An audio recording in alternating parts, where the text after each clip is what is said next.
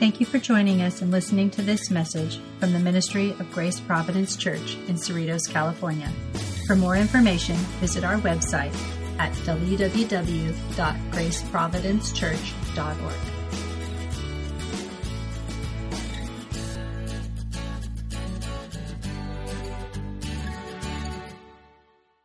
Okay, let's turn to Mark chapter 4.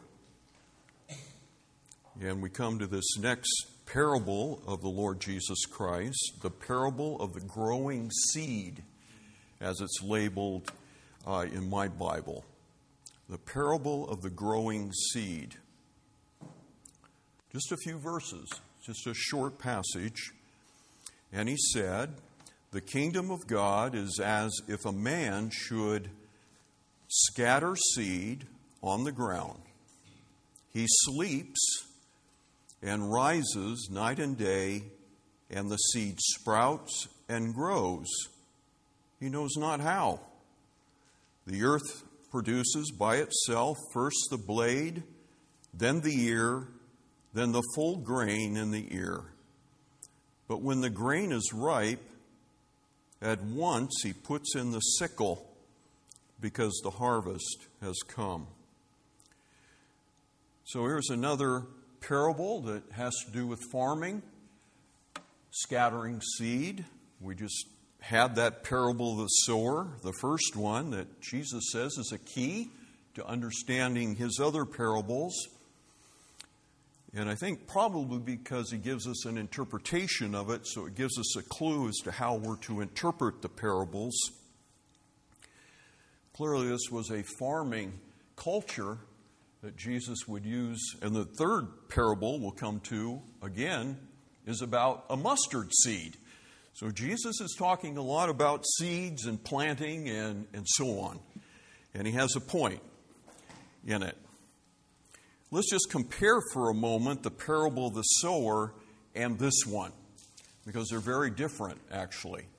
So in the parable of the sower, we learned the importance of our responsibility in receiving the Word of God, because that has to do with 4 different soils that represent how we respond to the Word of God. And by the way, I'd like to mention something that Jim brought up with me after that sermon. Don't think that because perhaps you were the soil that represents the weeds, for example, and the weeds being the cares of this world, that it stifles the growth of the plant. Because I think all of us may see ourselves at some point in time as being like that when we heard the Word of God. It doesn't mean that we have to remain that kind of soil. So if you saw yourself in a certain one of those soils, that doesn't mean you're locked into that for the rest of your life. No, by God's grace, He takes us out of one of those bad soils, and He can make us good soil. That's what happens when you become a Christian. That's the great change that occurs when we're transformed. And now we desire to hear the Word. We're ready to hear the Word of God when we come to church on Sunday and so on. So I don't want you to be discouraged by anything that may have come across like, well, there's no hope for me because I just think I'm hardened, or I got a lot of weeds in my life, or I'm a shallow listener, or whatever. No, don't think like that. There's hope for all of us to become good soil. But anyhow, so that parable of Jesus emphasizes our responsibility when we hear the Word, what we can do to help our reception of the Word, or what we can do to hinder it. Both are there. Now this one, however, is different, because it's telling us something about the fact that the farmer can't really cause this seed to grow. It just happens. So Jesus is talking about something mysterious and secret and hidden that goes on that causes the seed to grow. And the farmer, he doesn't know how it happens, and he doesn't really have any control over it. So it's bringing out God's part, God's work behind the scenes in bringing about fruit. Now, with that said, I want you to notice, first of all, in the very first verse, that this parable has to do with the kingdom of God. We don't want to miss that. Because there's a point to these stories. He's illustrating, the Lord Jesus is illustrating something that is true about the kingdom. Now, we've talked about the kingdom in the past, and this is a huge subject in the Bible, and it's a very difficult subject to get. I've been a believer many years, and this has always been one of those subjects that you wrestle with and you try to get more understanding of what Jesus is talking about when he talks about the kingdom. Because there's many dimensions to it, many aspects. There's a sense in which the kingdom is external. You can see it expressed in the local church. Right here, this is an expression of the kingdom of God this morning. But Jesus also said the kingdom is within you. It's in your heart. God's reign, God's rule, because that's what the kingdom means. Doesn't mean a kingdom that is in heaven, but a kingdom that has come from heaven. That's the kingdom of the Lord Jesus Christ. When he came into the world, he came to bring the kingdom of God. So the kingdom is here. There is a present reality to it, and there is a future reality to it. So there's two aspects to it, the already and the not yet, as theologians like to say it, in order to bring that out, that there's two phases to the kingdom of God. We have not seen the final phase of that kingdom. It is yet to come at the great consummation. So Jesus is teaching on the kingdom. He's giving us, and just right off, he's showing us about the secret growth of the kingdom, isn't it? This is generally what we can take right out of this parable. That it grows secretly. We can't see the growth of the kingdom. It's like a seed that a farmer plants. And he gets up and he goes to bed and he goes about his daily routine. So this is illustrating something about the kingdom of God. Notice a man again scatters the seed. Now the word for man there in verse 26 is not the word that means a male. This is anthropos. There's two words in the New Testament that are translated man. One is generic man, meaning a human being, could be male or female. There have been many women who have scattered the seed in the world as missionaries that God has used. Somebody has to scatter the seed. Again, that brings out the human agency in the growth of the kingdom of God. But that's not the focus of the parable.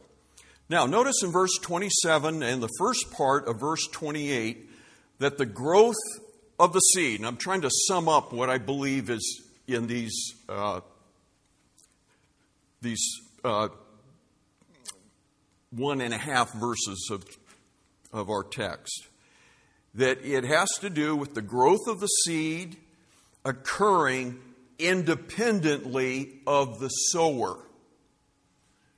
Now, the parable of the sower, it's all about the man who scatters the seed, and the emphasis is upon the one who is sowing the seed as well as those who hear it.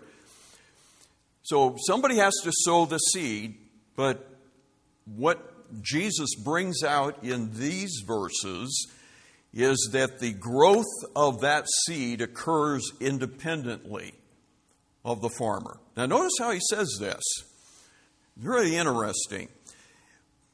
So the person who scatters the seed, he sleeps and he rises night and day. So that's the daily routine of everybody. Nothing unusual here. In other words, it's business as usual. He's just going about his day in and day out routine in life. So the farmer scatters the seed. He gets up. He goes to bed. And notice the Jewish timetable here, how they measure a day is in our Lord's teaching. He says night and day. Did you catch that? Not day and night.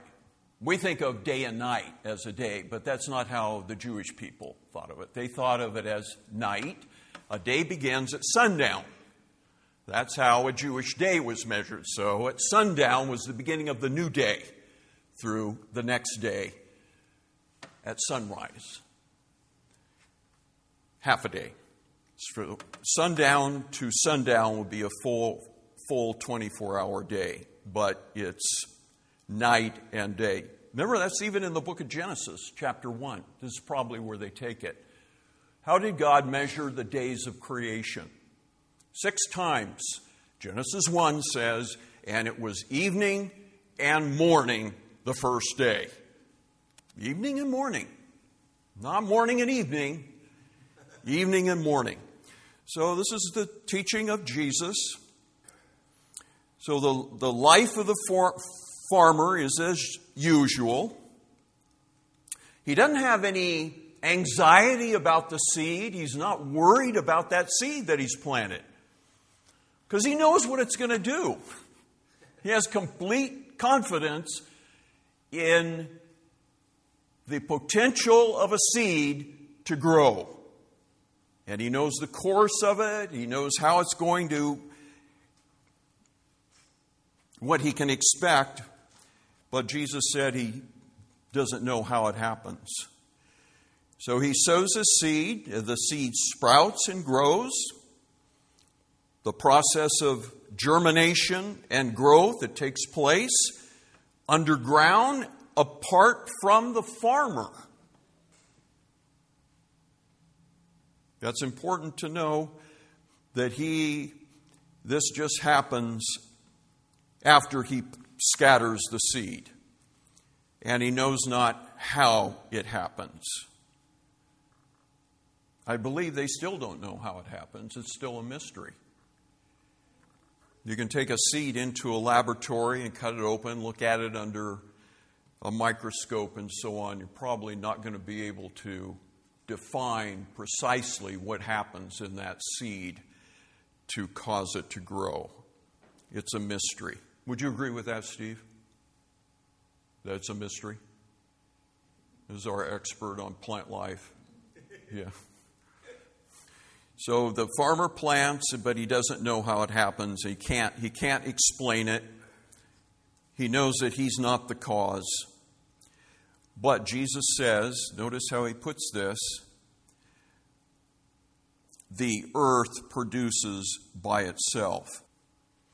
The word translated by itself is just one word in the original, and it's the word that we would take our word automatic from. It's automatos. Think of that. This word's only used 2 times in the New Testament, here and in Acts chapter 12, when Peter was in prison and he was miraculously delivered from prison because Herod had intended to kill him the next day. An angel came, freed Peter from prison, and text says in Acts 12 that the gate to the city opened up of its own accord. That's the same word again, translated of its own accord. It did it automatically. In other words, something happens, something occurs, but you can't see a visible cause for that thing occurring. That's the idea of this word.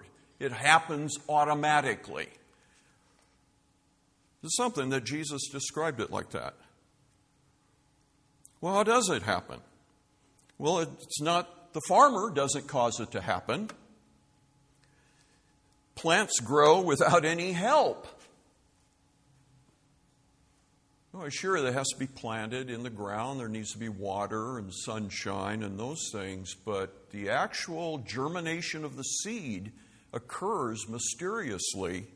And who is the one who causes that to happen? Well, the Bible attributes seed germination and the growth of plant life to the God of the Bible.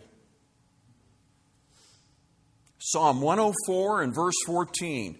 You cause the grass to grow for the livestock, and plants for man to cultivate, that he may bring forth food from the earth. That's just one text of Several. So God is the cause of the germination of the seed and the growth of a plant. The farmer has to do his part, but he's not the cause. Now, thirdly, notice that the growth of the seed is gradual. The rest of verse 28. So after the earth produces by itself, then Jesus describes now, and this happens with every plant. First the blade, then the ear, and then the full grain. So I think that probably applies to corn or to wheat, is what Jesus is describing there. So it's a slow, gradual growth of the plant. So what does that tell you about the growth of the kingdom, first of all? If we think of the kingdom of God in the world, it's progressive, it grows slowly, and so on. But now think of the kingdom within you. Let's focus on that, because I want to apply it that way. The growth of the kingdom of God in the Christian is a gradual, slow process. Just keep that in your thoughts for a second. So it transitions, a plant normally transitions from one stage to the next. Its growth can't be stifled under normal circumstances. It's going to continue. Now, this is true of the spiritual life of the Christian. This is how it is with us as well. That new life that is implanted in us by the Holy Spirit that occurs when we are regenerated, born again, given a new heart, all the different analogies that the Bible uses to explain this miraculous transformation that occurs in the life of a person that God moves in on by His grace and He saves. It's like a plant that grows. It begins with that seed. We receive the Word. We hear the Word. That seed is planted within us. And then it begins to grow like this. Now, I'm thinking of a well-known book. It used to be to Christians of other past generations by Philip Doddridge. Listen to the title of his book. The Rise and Progress of Religion in the Soul. This is what Jesus is describing. If we apply it to the kingdom within us, this is a slow, gradual process. Now, think of the different stages that the New Testament talks about when it comes to growing spiritually as a Christian. There's 4 that are mentioned in the New Testament. 4 stages. Peter mentions those that are like newborn babes. 1 Peter chapter 2 and verse 2, Peter says, like a newborn infant, long for the pure spiritual milk of the Word of God, that you may grow thereby. So every new believer begins like a newborn infant. Now, if you've been a Christian for 20 years and you're still at that stage, then that's not where we want to be. We want to make progress. I think it was J. Vernon McGee that used to talk about Christians have been believers many years, they're still sucking their thumb, is how he put it. That's not where we want to be. So there is notice Peter says the pure milk of the Word. This is what a newborn baby wants. He wants milk. But the New Testament also speaks about strong meat. And transitioning from drinking milk to eating stronger foods as a Christian. So your diet changes spiritually as you grow. So when you come to 1 John, and we'll be covering that in Sunday school, somebody will have chapter 2, verses 12 to 14, There's 3 other stages of Christian growth mentioned by John. He talks about little children. So Peter has newborn babes, so he starts right off with, soon after you become a believer, you're like a baby. And then you progress to being a toddler, a little child. And then John talks about young men. And finally, fathers. And we could say mothers in there as well. And he brings that up to talk about what are the features of those different ages of spiritual growth. You might check that out. That's a beautiful passage, 1 John 2:12-14. So believers are at various stages of Christian growth, and the goal is for us to grow up and become more mature. Listen to Paul's teaching in Ephesians chapter 4, for example.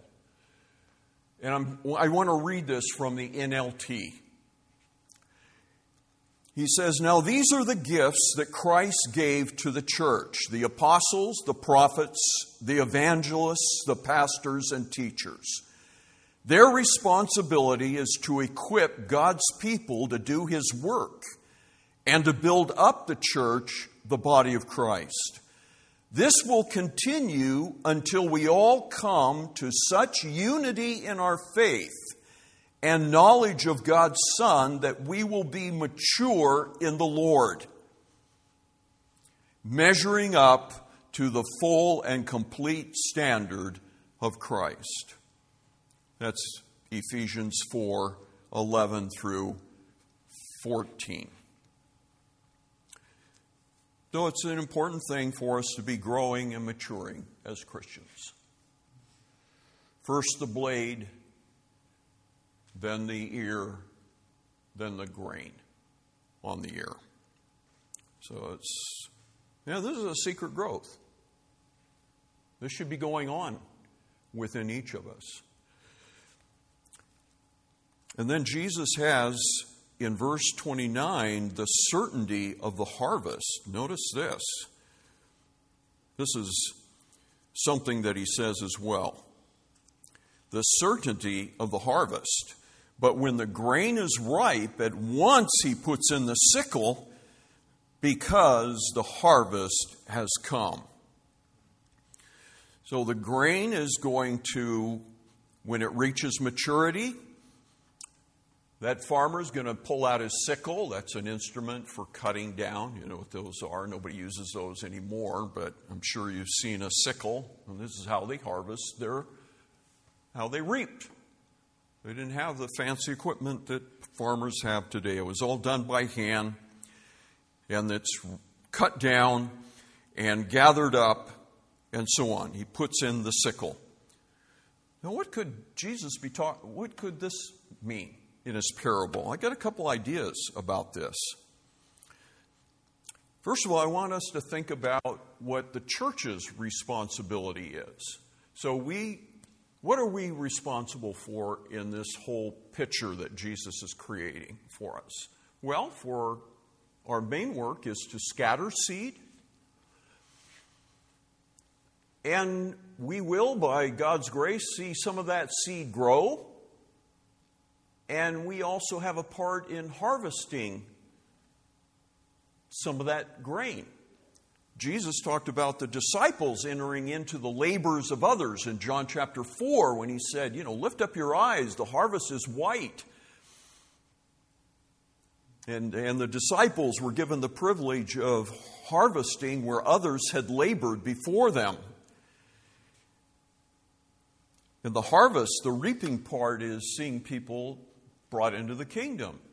People that have been worked on by the Holy Spirit, and they've been changed and transformed by the power of the gospel, and now they're brought into the church. And there's a harvest that goes on in that sense. Jesus refers to this in Matthew chapter 9, verse 38. He said, the harvest is plentiful, but the laborers are few. Think of this. This was true in the first century. The harvest is great, but the laborers are few. Therefore, pray earnestly to the Lord of the harvest. Who's the Lord of the harvest? Lord Jesus Christ. He's the Lord of the harvest. Pray to Him for what? To send out laborers into the harvest. This is where the need is. For people to go out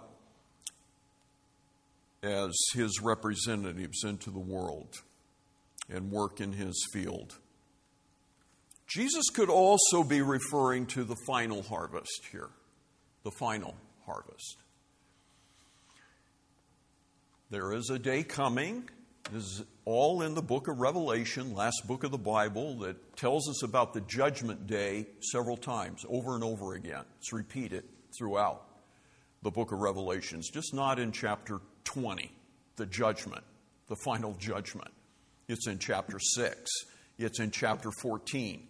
Chapter 14's version of the judgment is the Son of Man is called upon by the angels. The angels tell him the earth is ripe for harvest, and he puts forth his sickle to harvest the earth. Jesus himself used this in Matthew 13 when he was talking about the final judgment, and the angels are sent forth to reap, to harvest. And Jesus interprets the harvest as taking place at the close of this age. So there is a final harvest, a day of judgment coming. Now what should we be doing in the meantime? Because the final harvest is approaching. Every day that goes by in this world, we are one day closer to the final harvest. This is how we have to think as Christians. What are we to be doing in the meantime? Well, like I just said about the church, scattering seed, reaping, bearing fruit ourselves, and also preparing to be harvested ourselves. You're going to be harvested someday by Jesus Christ. We need to prepare for that eventuality, to prepare to be harvested. Well, there's a few things I'd like to close with here about this passage. And this applies both to the parable of the sower as well as to our passage in front of us today about the sowing of the seed. We don't always see that seed growing like we'd like. We don't see the results. So it's very natural for us to think, oh, we've done something to fail, or, to get discouraged by it. But don't be discouraged by it. It's very natural. There was a pioneer missionary of the early 19th century that went to South Africa. His name was Robert Moffat. He and Mary Moffat are well-known pioneer missionaries when things were very, very tough to be a missionary back in the early 1800s in Africa. You imagine what they encountered. But Robert Moffat compared his work, this is his analogy, he compared his work to a farmer laboring to transform the surface of a granite rock into soil suitable for growing crops. Sounds impossible, doesn't it? He realized the impossibility of his task, the difficulty of the task, and that he had to rely entirely on God to be working in the hearts and minds of those that he ministered to. So we just need to remember, so we don't get discouraged, that this work is unseen, accomplished by God. It's mysterious. It's going to produce fruit when God wants to. And that brings me to my second point, that the success of the gospel doesn't depend on us. The gospel has its own power, just like the seed does. There's something within every seed that has the potential for life. There's a certain force or power in that seed that God causes to come to life in His timing. The gospel is the power of God, so it doesn't need any help from us. We don't need to help the gospel. Paul said in Romans 1:16, his famous words, "I am not ashamed of the gospel of Christ, for it is the power of God unto salvation, to everyone who believes, to the Jew first, and also to the Gentile." So the gospel has its power inherent in the message, and God will use it to bring about the result He intends when and how He pleases. This is why Paul said he and Apollos, they one planted, the other watered. This is the ministry of Paul and a fellow missionary by the name of Apollos. But Paul said, yeah, we did everything we could do as farmers, using the analogy of farming, again, New Testament, planting, watering. But he said, but God gives the increase. Paul's very clear about who's responsible for the outcome. We do what we can, but the one who's going to cause the seed to grow and produce is God Himself. That's 1 Corinthians 3 and verse 6. So there's nothing that can obstruct the progress of the gospel. This is why Paul says the Word of God is not bound. Remember that in one of his epistles? Yeah, you can throw God's messengers in prison, try to silence them, cut their tongue out, as some had suffered early on in the persecution of the church, the first few centuries. But the Word of God is not bound. You can't stop God's Word from progressing in the earth and doing what He intends it to do. So the work, let's just remind ourselves that the work of God, again, in the lives of Christians, in our lives, is a mysterious work. Nobody here can explain how the Word and the Spirit, because they go together, the Word of God and the Spirit of God together, the Word and the Spirit, God uses to bring us to spiritual life. This is an amazing thing. Jesus compared it to the wind in John chapter 3 when He's talking to Nicodemus about being born again, and Nicodemus doesn't understand it, what He's talking about. And He tells Nicodemus, the wind blows where it wills. You hear the sound of it.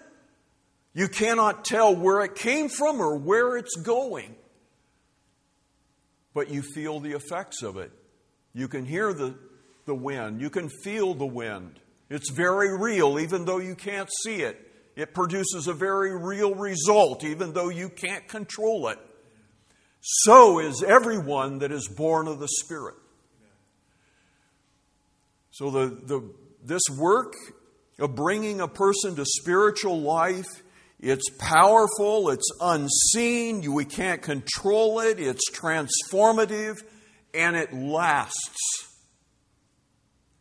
It lasts. What do I mean by that? The change that occurs in a person's life when they are born of the Spirit, it lasts for the rest of their life. This is how you know that it was a genuine work. It's not like the soil that the plant sprouts up that has rock underneath. Remember Jesus' illustration? A believer, he believes. He receives the word with joy. But the plant withers and falls away. No, the seed brings forth the plant that God intends to bring forth fruit in the end as it matures. It endures throughout life, continues to the end. Now, as we close, I just want to ask, are you a growing Christian? Am I a growing Christian? Are we making progress in our life, in our understanding of the Word of God? See, what we don't want to become is stationary. No living plant is stationary. It's going to continue to grow and develop and mature. We don't want to be just where we stand still. The Christian needs to be moving in a forward direction, making progress, growing, developing. What are we doing to nurture that spiritual life, to promote our own growth as believers? I'm just asking these questions because these are penetrating questions for us to ask ourselves. We don't want to be content with where we are now. Now, I don't think any of you are who are here today. Let's just guard against that. I want to close with a great proverb that to me amplifies this. This is Proverbs 4:18. It's something Solomon wrote. I wonder what he had exactly in mind when he wrote this. This seems so inspired, his thought here. Solomon says, "The path of the righteous is like the light of dawn, which shines brighter and brighter unto a full day." The very next verse talks about the way of the wicked, which leads to darkness. So he's setting up a contrast, as he does in the Proverbs. And most of the Proverbs, they stand by themselves. They're just a nice, pithy statement that we can fix in our mind that will help us and guide us in practical, godly living. That's what that book has as great value to the Christian. But let's just think about this for a moment. The path of the righteous. Now, we did not begin in light, did we? We came out of darkness. And we've been brought into God's marvelous light. This is how Peter tells us in his letter. But now our path before us is one of light. And he says it's just like the break of day, the path of the Christian. So think of your life as a journey through this world. This is your path, your life journey explained right here. It is like a path of growing light. And like the sun coming up, rising higher and higher into a full day when it's at its peak of light. This is the Christian's life explained here for us.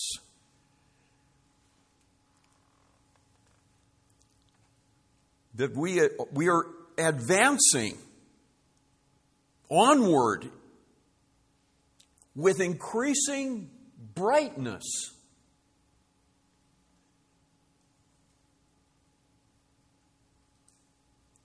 So our spiritual growth, this is another way to look at your spiritual growth. That it should resemble the light of day and how it gets brighter and brighter as the sun rises and our journey in life. So as we are journeying through this world and our light is getting brighter and brighter, I would take that to be our understanding, perhaps. because light is opposed to ignorance in the New Testament. The unbeliever, he's in darkness, he's in complete ignorance of God's truth. And he needs light, he needs information, he needs knowledge and understanding. And the Christian's growth in knowledge and understanding is like that light from dawn to the height of day. Now, where does this all terminate? Well, it terminates in eternity. And the eternal state for the Christian is one of light. It's a perfect day, the eternal day. There's no more time. The sun does not shine anymore. We don't need the sun. So there's no time in eternity. It's now the eternal state. This is our full day.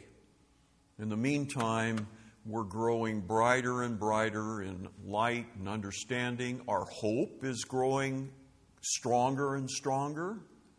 As you age as a Christian and you get closer to the end of the race, your hope is going to be burning very, very bright. You're going to be anticipating this full day of eternal daylight in the presence of God. So I think this is a marvelous Old Testament expression of the same idea of progress in the Christian life, in the spiritual life that God has initiated in us. He continues it, He carries it on, and will bring it to a consummation. He's going to do that for us.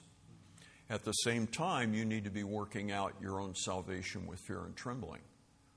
So we need to do our part. It's our responsibility to work.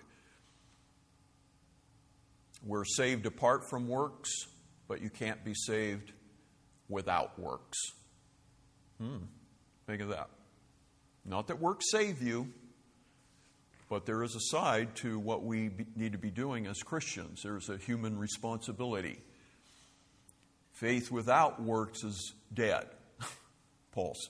James tells us. Faith and works go together. Thank you for joining us and listening to this message from the Ministry of Grace Providence Church in Cerritos, California. For more information, visit our website at www.graceprovidencechurch.org.